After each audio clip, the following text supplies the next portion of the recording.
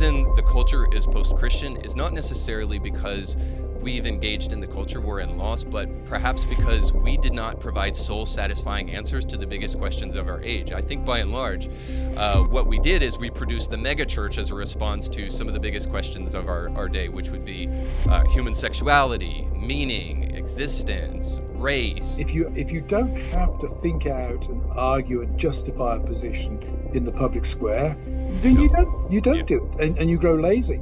And I think particularly Protestantism grew very lazy in terms of thinking about these big questions. So I think you're right that Protestantism in particular has been caught terribly short by what's happened in our culture, the sudden flipping in our culture to a very antithetical kind of morality from a Christian perspective. Welcome to Indie Thinker with Reed Huberman. You're about to make the jump from the dishonest mainstream media into free and independent thought from key thought leaders on the subjects of culture, causes, politics, and faith. Welcome to Indie Thinker with Reed Huberman. I'm Reed Huberman, and I'm really excited today to have somebody who has been an inspiration to me as of late, based upon his writing and his intellect. Our guest today is Dr. Carl Trueman. He's a pastor, he's a professor, he's a philosopher, historian, theologian, and I would say a cultural commentator. In his most recent book, or one of his most recent books, The Rise and Triumph of the Modern Self. In that book, he discusses the work of Charles Taylor and Philip Rieff and nuances the views of the likes of Marx, Rousseau, Nietzsche, and Freud, among others. And he does so to diagnose kind of what's going on culturally, which is what we do here on Indie Thinker so much. Where do these ideas stem from? What's the history of these things? And what can we make of them? And he does that really, really great and goes into things like the trans movement and the sexual revolution and the like. The book has been quoted by a number of key thinkers, and he just recently made his way on the documentary that's kind of just exploded, What is a Woman, by the Daily Wire. So, Dr. Trueman, thank you so much for being on the show today. Thanks for having me on, Reed. It's great to be here. Yeah, absolutely a pleasure. Like I said, I wasn't just floating your boat there, but I've actually really enjoyed your book and the way in which books kind of sit with me, at least, and this may be totally dysfunctional, is that I know a book is good, at least from my perspective, when it takes me forever to read it. And that has nothing to do with the length. It's because I have to set it down so often and think about what was just written. And I found myself doing that a lot in your book. Again, this is totally sincere. I'm doing the same thing right now with G.K. Chesterton. I can't read many sentences before I have to set it down again. And I did that with your book so many times just because I feel like it's so relevant to what's going on in the world today. I don't know if, when it's all said and done, you'll call it your magnum opus, but it certainly is a very, very important book for our time. So I'm glad you took the time to write it, and it's been very inspirational to me. So we'll dig into the book for the bulk of the conversation today, but I'd like to just maybe start off on a light note, I suppose, before we dig into the weeds and go to heavy lifting. So tell me a little bit about your experience with being on the documentary The Daily Wire, because I was surprised to see you there specifically, because maybe this is just because I'm desperate to have our voice represented in the culture. But even though the vast majority of the guys at the Daily Wire are Christians, it was still good and refreshing to see a thoughtful Christian voice, philosopher, theologian represented in a film like that. So I guess I'm just kind of curious, and then I'll dovetail with another question that's relevant to it. But how did you get in contact with those guys, and what was it like filming the documentary? Well, the book came across the path of Ben Shapiro and Matt Walsh sometime in the first 6 to 8 months of it being published. And I was aware they'd tweeted about it. Ben had me on one of his podcasts, so they were aware of the book. And then I think it was last October time, I got an email from the director of what was to become the movie, What is a Woman, asking if I'd be willing to go down to their headquarters and be filmed, interviewed about the trans issue, really to try to set the whole thing in historical context. And I teach at Grove City College, so I probably teach at one of the few institutions, and I have one of the few jobs in the United States of America where being involved in that documentary might not actually completely destroy my career. Yeah, I was wondering about that. I took the yeah, I'll do that. That'll be fun. And I mean, I can't go into all the details; it would take too long. But it's the only day in my life when I had my own personal ex-Navy SEAL armed bodyguard for There we the go. day. Yeah, that's So what happens when you it was dig a into it that was a topic. great experience. Oh yeah, it was an interesting day's exposure to some of the scarier side of identity politics. For sure. Well, like I said, I'm glad you were there. And it kind of sews into maybe a very broad kind of conversation about the book. But you'll have to forgive me. I was listening this morning in preparation to prepare for our conversation today. I was listening to a conversation you had with Colin Hanson of the Gospel Coalition. And it was very interesting just to hear the conversation about the book and what you guys were discussing. But I was also, it piqued my interest to hear kind of the background that you guys kind of glossed over with your own personal relationship with him, but then also to kind of what you guys had to say about culture war. And I found that really striking because I think one of the things that I'm consistently trying to discover, unearth, investigate is what is the Christian response to what's going on Yeah. in the world. And I think it's fair to say that you and Colin expressed some trepidation, if not criticism, of culture war and the way in which Christians are kind of handling that. And in some ways, I totally get that. But then I also reflected upon what the Daily Wire is doing in light of that documentary and how much of an impact it's having and how widespread it's becoming, almost to even call it a movement. And I thought about the documentary, but then also to the response of the Daily Wire, who I think it's fair to say is inculcating the culture with conservative ethics and values. And I think about, well, what's the Christian response there? Isn't there some way in which we as Christians are supposed to do the same thing? And how do we respond to what's going on in culture right now? Now, I realize that so much of what's going on in culture sure seems at the foreground to be a critique of Christianity. I think it was alluded to in that conversation with Colin that perhaps that the reason the West or America specifically is post-Christian is because maybe we've lost that battle. And I want to throw something your way and just kind of hear what you have to say about that. I think perhaps that the reason the culture is post-Christian is not necessarily because we've engaged in the culture war and lost, but perhaps because we did not provide soul-satisfying answers to the biggest questions of our age. I think by and large, what we did is we produced the megachurch as a response to some of the biggest questions of our day, which would be human sexuality, meaning, existence, race. You know, how do we have a biblical redeemed perspective on these things? And I think by and large, I don't know that the church really gave soul-satisfying answers in my generation, which would be millennial, and then I think it's fair to say your generation too, which would be Gen X. I don't know that we really did a sufficient job of engaging in those cultural ideas, and I think,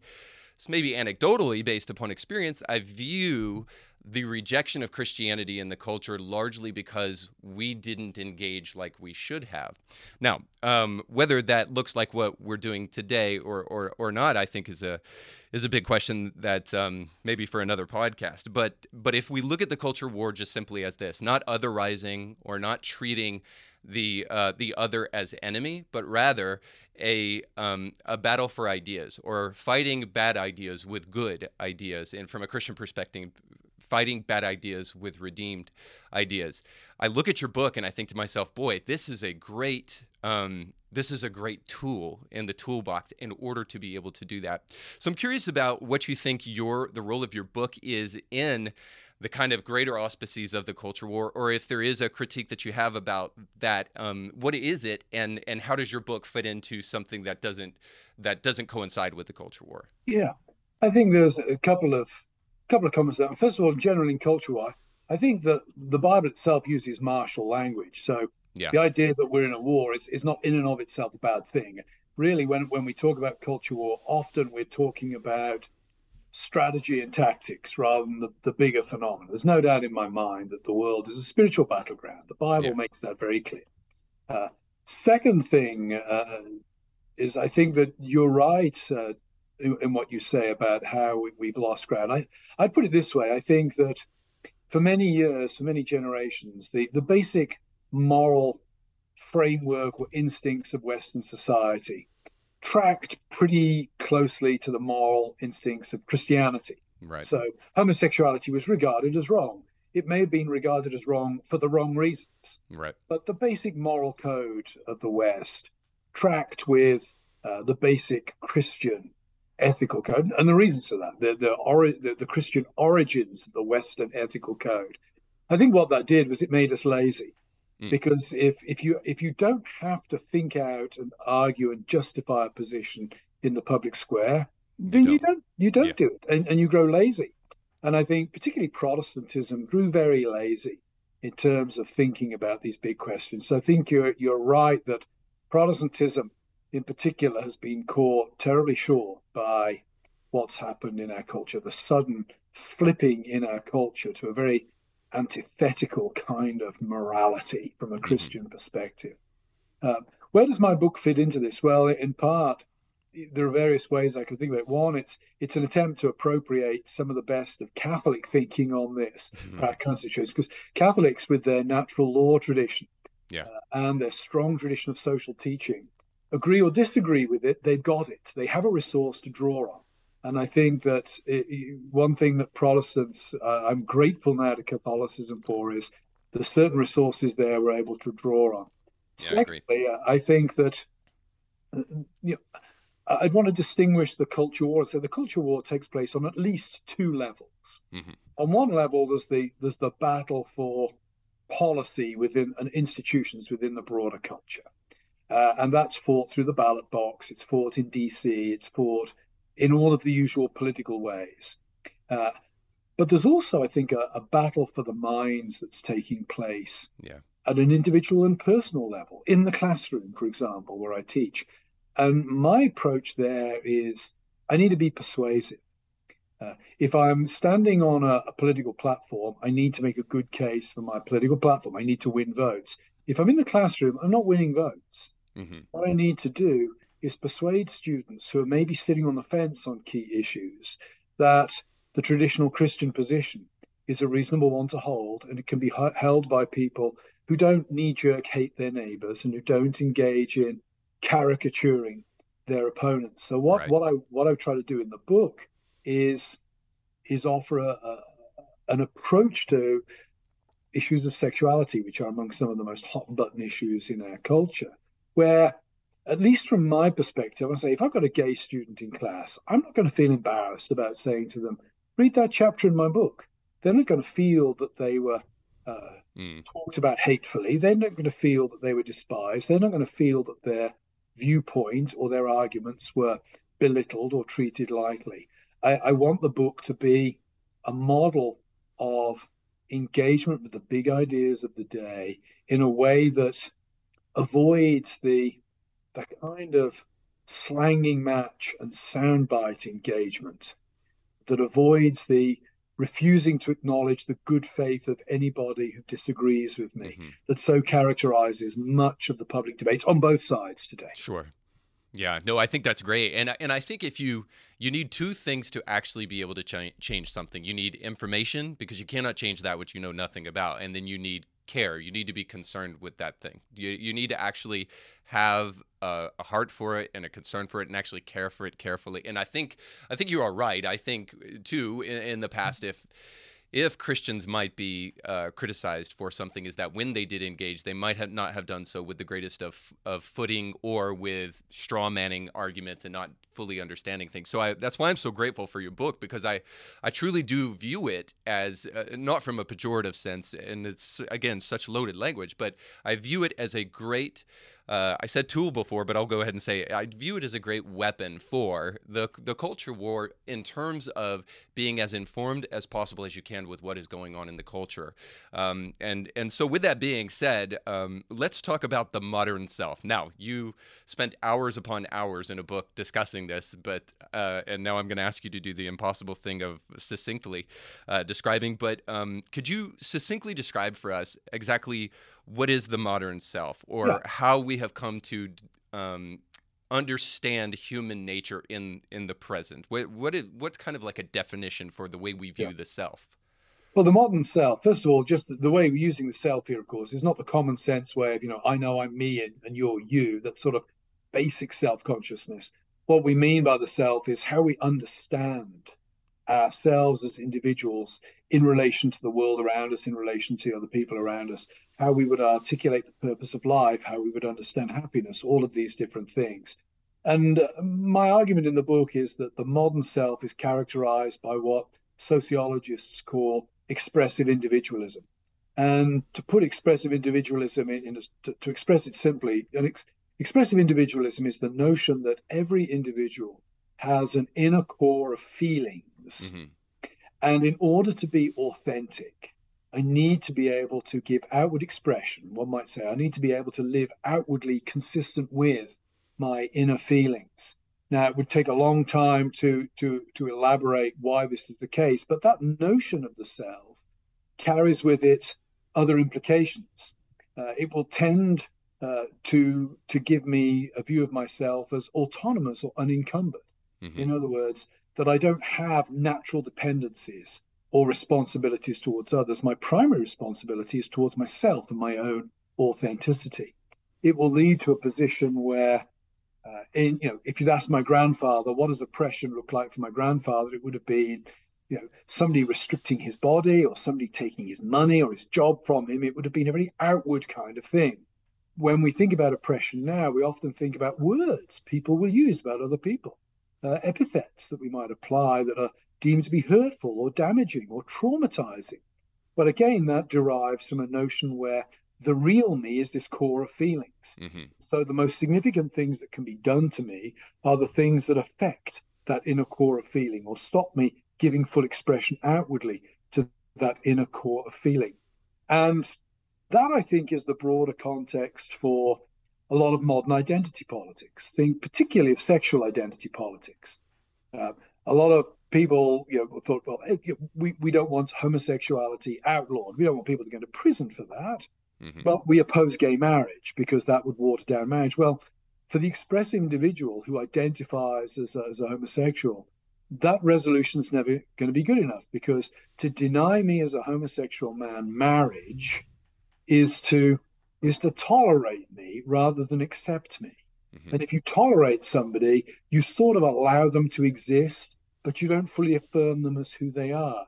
So expressive individualism actually lies at the core of a lot of modern identity politics as well. Yeah.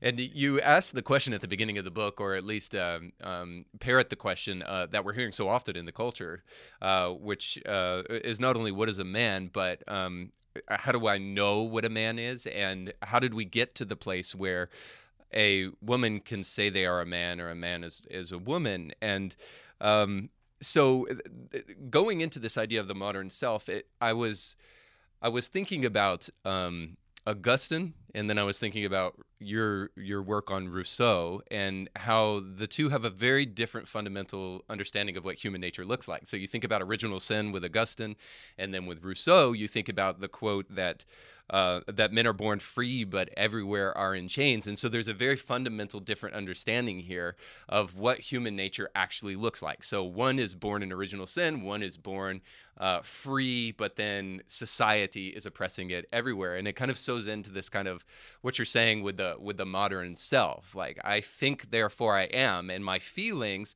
dictate who I am, and my feelings can't be wrong. And it's such an interesting thing, because I think about growing up, and I think it was not a foreign idea to think about fighting against my feelings because my feelings might be wrong. And it almost seems as though that's totally 180'd and flipped on its head now, and it is criminal as it were to resist what one may feel. So I guess I want to specifically focus on Rousseau, because I think in his ideas will help us really unearth where we've gotten to in the present. So why do we think this way in our present age? How come we perceptualize the modern self based upon feelings, and maybe specifically Rousseau and what he passed down to us that gave us this impression? Yeah. I mean, you're really asking the question, what is it that makes Rousseau's ideas plausible to the extent that they've become sort of dominant in modern society? Yeah. There's no simple answer to that. I think part of the answer is a collapse in authority of external authorities. Rousseau, of course, is writing in the 150 years after the great crisis of the Reformation. Uh, he's writing in the immediately prior to the French Revolution. The 18th century is a century of upheavals. It's a century where the markers of traditional identity, place, uh, vocation, are all beginning to be transformed. The arrival of trade, mercantilism, these kind of things are beginning to change how people relate to it. Technology is changing. And what Rousseau does is give early articulation to this notion of human beings as defined by their autonomy. And in the centuries since Rousseau, that has only become more plausible. Hmm. Technology has at least tempted us to think we're free. I think there's an argument to be made for saying that technology has just enslaved us in different ways. Yeah. But at an intuitional level, technology seems to make us the masters of the universe, even down, with the trans issue to the point where now not even my own body has the final say in who I am. Hmm. If my feelings run counter to my body, guess what? I can engage in medical treatments and medical procedures that will bring my body to heal, that will subordinate my body to my desires and my will. So there's an institutional and a technological history, I think, that makes Rousseau plausible. From a Christian perspective, I would also say that the Rousseau myth of autonomy is precisely what the fallen human being wants to hear. Yeah. We want to hear that we are free, that we are, if you like, gods in our own little domain. So we naturally, as fallen human beings, tilt towards Rousseau anyway. Yeah, that's interesting. Yeah, so there's almost this kind of tip of the hat toward our fallen nature, or things that come natural to us. I want to ask this question almost tongue in cheek, because I know we don't have much time, but um, I found myself looking at some of the ideas that have inculcated the culture, specifically with the sexual revolution. And I had never even heard of Shulamith Firestone prior to your quoting her in the book. And I was just absolutely amazed at I guess, two things: the second wave feminist origins of the transgender movement, which I think are illustrated pretty well in your book, but then also, too, the ideology that sprung out of the second wave feminism and how stark it is from first wave feminism. Because you think about Shulamith Firestone, who's declaring that even if nature itself tells us we are something, we will take whatever technological means within our within our ability to resist that nature. So it's like this overt and an obvious statement of, we don't care about the facts, we're going to do what we want anyway. But I guess the tongue-in-cheek question is this: is, as a professor, do you at some place admire these people for being able to inculcate the culture in the manner in which they have? Yeah, I think Firestone's remarkable. I mean, brilliant, prophetic. I mean, she's writing about what we would now call in vitro fertilization. She's Hmm. writing about that in 1970. That's that's Yeah. an amazing forecast. She's writing about what became cyborg feminism, but is now transhumanism. Hmm. This idea that we can effectively mesh human beings with machines and transcend what it means to be human. I think Nietzsche fits into this picture as well. Nietzsche is a brilliantly consistent and prophetic thinker. So yes, there is. You asked the question tongue in cheek, but to me there is. I won't say that they're admirable people, Hmm. but I am immensely impressed by their intellectual acumen and their ability to think through certain positions with such remarkable consistency. The Yeah. tragedy of Shulamith Firestone, I've got, is of course that when she died in Manhattan, I think, or in New York somewhere, within the last 10, 15 years. Uh, Her body was not discovered until the smell had spread into Mm. other apartments. She died old and alone. Yeah. And when I teach her at Grove, I make the point to students, when you have this radical philosophy of autonomy, guess what? You run the risk of dying completely autonomous. Yeah. You die and nobody misses you. There is nobody dependent upon you. Hmm. Nobody. who feels your loss, and that's deeply tragic. So, Firestone's own death, in some way, is a tragic epitaph to the brilliant consistency of her own thought.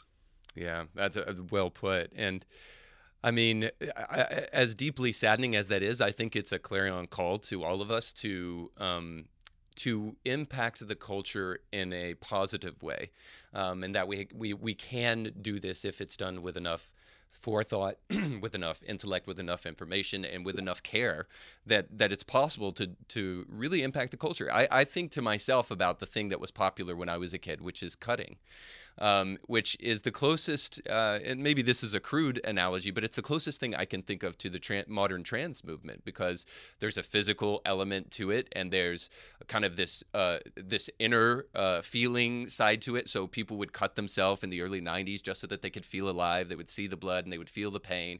And it was this kind of existential crisis of cutting. And I almost wonder if that's not similar to what's going on in the trans movement, which is an existential crisis of cutting as Yeah. well. Yeah. And And I think the other analogy is to um, bulimia anorexia.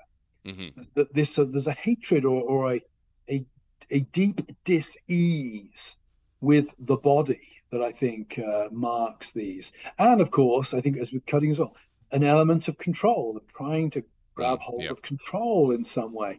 So it's interesting. What of course is tragic is that with cutting, with anorexia, with bulimia, the medical establishment and the yes. government knew these were bad things. And they worked very hard to protect kids and young people from these desires, these tendencies. What we're witnessing now is governments throwing the full weight of themselves and the medical establishment behind Yeah. promoting this Yeah, very harmful this is stuff. exactly that's exactly what I was alluding to, is the fact that it would be unthinkable to believe that your politicians and big pharma and other organizational structures in America would get behind cutting, but that's No? exactly what they've done with the transgender movement. Yeah, And yeah. and all of this in the span of like 20 years, because when I was a kid in the 90s and even in the early 2000s, it would have been unthinkable that that a man would think he was a woman. Now, regardless of even what you think about this, uh, it's undeniably true that that would have been considered absurd. Yeah. And then within a short 15 years, 20 years maximum, my how things have changed. I was going to say, and one of the big human rights issues of the 90s was female genital mutilation. And the Yeah. West was pitted against it. Feminism was against that, and rightly so. Now, genital mutilation is being institutionalized in our own nation in the name of the health of kids, and it is as perverse and absurd as you can get. Yeah. So if we're not going to buy into the sexual revolution, second wave feminism, or Rousseau's idea of the individual being born um, good, and maybe even buy into Augustine's idea, but at least buy into the idea that expressive individualism is not a recipe for future success. How should we define ourselves then? Well, I certainly think at a philosophical level, what is it to be a human being? It's to be a rational, dependent creature. I like Alistair McIntyre's definition that we are not born free. We are always born in a network of dependencies. Sometimes we have others dependent upon us, at other times we are dependent upon them. Certainly, when we're born, we are very dependent upon our parents or whoever our Hmm. guardians are. So I think the first thing we need to assert at a philosophical level is that human beings are dependent. And that comes with responsibilities. We are not unencumbered selves, we are encumbered selves. Secondly, I think we need to live in a manner that reflects that. We need in our daily lives, in our communities, to indicate to those around us that we are not autonomous. We have responsibilities to others. We are those who show hospitality. And one of the reasons why my wife and I open our house to hospitality for kids in my classes is I know that the classroom is important, but I know that what goes on in the classroom is reinforced when it's coupled with hospitality in our home. So I would say we need to understand human beings as rational, dependent creatures, and we need to build our community lives around that particular conviction. And then maybe just this final thing in closing.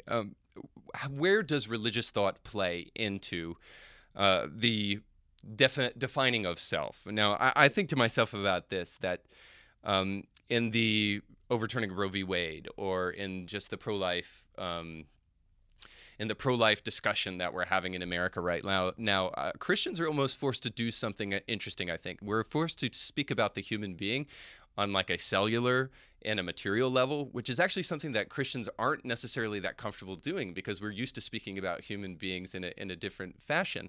But it does bring up this question to me of the soul-body dichotomy, and how important it is for the Christian to have a voice in the definition of self, and what that looks like. So what would you say is an appropriate Christian definition of the self that needs to be entered into the conversation that's going on in the culture right now?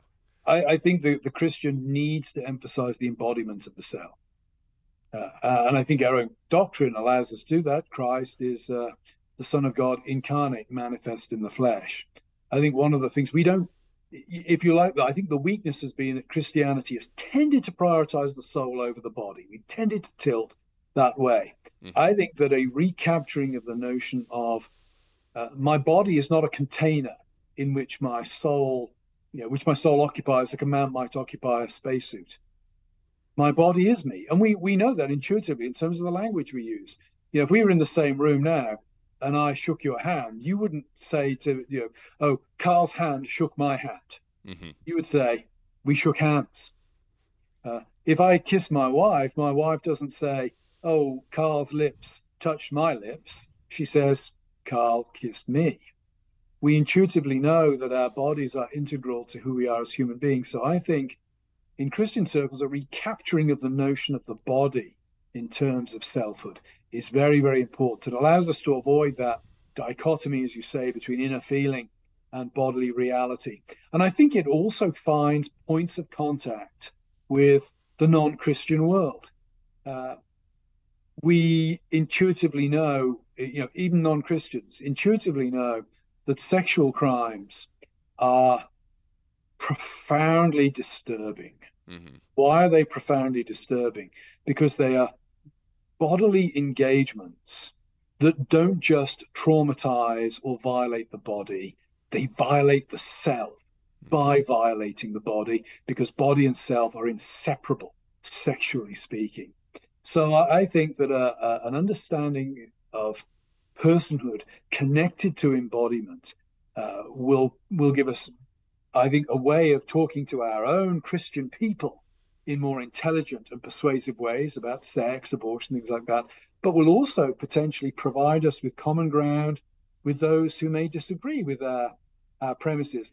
People may disagree that we're made in the image of God, but they may still agree, well, actually, yeah, my body is an integral part of me. It's not simply a spacesuit. So this last question, I think I know the answer to, which is always, I guess, a dumb question, but I still want to hear your response to it because I think it's so important. And I find myself consistently wondering about where we're at in terms of the culture. And the way I liken this is from a biblical perspective. Are we in the midst of Isaiah, or are we in the midst of Jeremiah? And Isaiah was, hey, before it's too late, repent. And then Jeremiah was, guys, it's too late. I'm just going to tell you what's about to happen. So there's a part of me that wonders if the rise and triumph of the modern self is not too late, because we've been programmed so deeply by the culture to think the way that we're thinking. So what do you think about that? Do you think that there is hope to leave the concept of the modern self that we've evolved into, and to fundamentally change that, and to reclaim some of these objective truths that as a culture in the past that we used to believe in? It's an interesting question. I think to some extent, the question, are we in Isaiah or Jeremiah, it's unanswerable. I don't have an eternal perspective that allows me to make that call. What I do know is that I have an obligation as a Christian in the present day and age to fulfill my responsibilities, not simply to the world around me, but to generations yet to come. So my take on this is, I don't think my book is going to turn things around by the middle of next week. I don't think my book is going to turn things around in my own lifetime. I do think, though, my book might be part of some bigger accumulation of literature, arguments, whatever, that may keep the light alive for another 2 or 3 generations, when somebody can come along and in very different circumstances build positively and constructively on what we're doing. So I would say, let's not get wrapped up in, is this the end or is it just the beginning of the end or whatever? Let's focus on what our responsibilities are in the present vis-a-vis generations yet to come, and make sure that we leave behind something upon which future generations can build, even if we ourselves are not fortunate enough to live to see that building. Very optimistic, and I agree, and well said. And I don't think you would have said it any differently based upon the fact that you actually just released a new book. So this popped up just recently, and I was very surprised to see it after the amazing amount of labor that it took you, I'm sure, to do The Rise and Triumph of the Modern Self. But I hope it's fair to say this, and you correct me if it's not, but you just released a book that's almost a primer to The Rise and Triumph of the Modern Self, where you dig into a lot of the ideas, or at least a lot of the thinkers that that you discuss in the book, and kind of focus in on those thinkers. And it's called Strange New Worlds. So, how would you describe that book? Would you call it a primer on the rise and triumph of the modern self? It contains a little bit of new material, but it's basically a précis of the overall argument of Rise and Triumph, designed specifically for busy people who don't have time to read 400-page book. It's designed for Sunday schools. It's designed for reading when you're on the train on the way to work. The origins of it were my friend Ryan Anderson at the Ethics and Public Policy Center. When the big book came out, called me and said, love the book, but there's one problem. It's too long. No DC staffers are going to read it. You got to do something shorter. So the idea was get the argument out in a more accessible form. And if anybody wants more information, they can go to the bigger book where the argument's laid out in detail. But the bones of the arguments are in the smaller book. Yeah, I find that there's so much benefit in actually going through history and thinking about these thinkers. Now, obviously, you can scare yourself into thinking that Marx is everywhere if you do that, hiding under every bush. But I also find that, boy, there's so, I guess just that saying, that if you don't learn from the past, you're destined to repeat it, never ceases to be true. And I think your book does a fantastic job of that, because we look at what's going on in our world right now and we come away disoriented and we're like, where does this stuff come from? And your book just does a fantastic job of saying, hey, the curse causeless shall not come, if you want to use proverbial language there. Like, hey, there's a reason that this stuff has happened, and it's happened over a series of time and people and events building upon one another. And seeing where these ideas come from help us understand them and then help us address them. So needless to say, thank you for taking the time to create both of those books. So I know you've got to go, so I just want to thank you for taking the time to be with us today. That'll wrap us up for this guest show. Guys, don't forget to like, share, and subscribe, and you can comment below if this video was helpful to you. Thanks so much for watching. We'll catch you next time. Our thanks again to our guests for being on the show today. Indie Thinker with Reed Uberman was brought to you by our sponsors. If you like what you heard today, please do us a big favor and give it a 5-star review, and like it and share it with friends. And if you want to hear more awesome guests, make sure to check out past episodes. Indie Thinker is a nonprofit paid for by our sponsors and the generous gifts of people like you.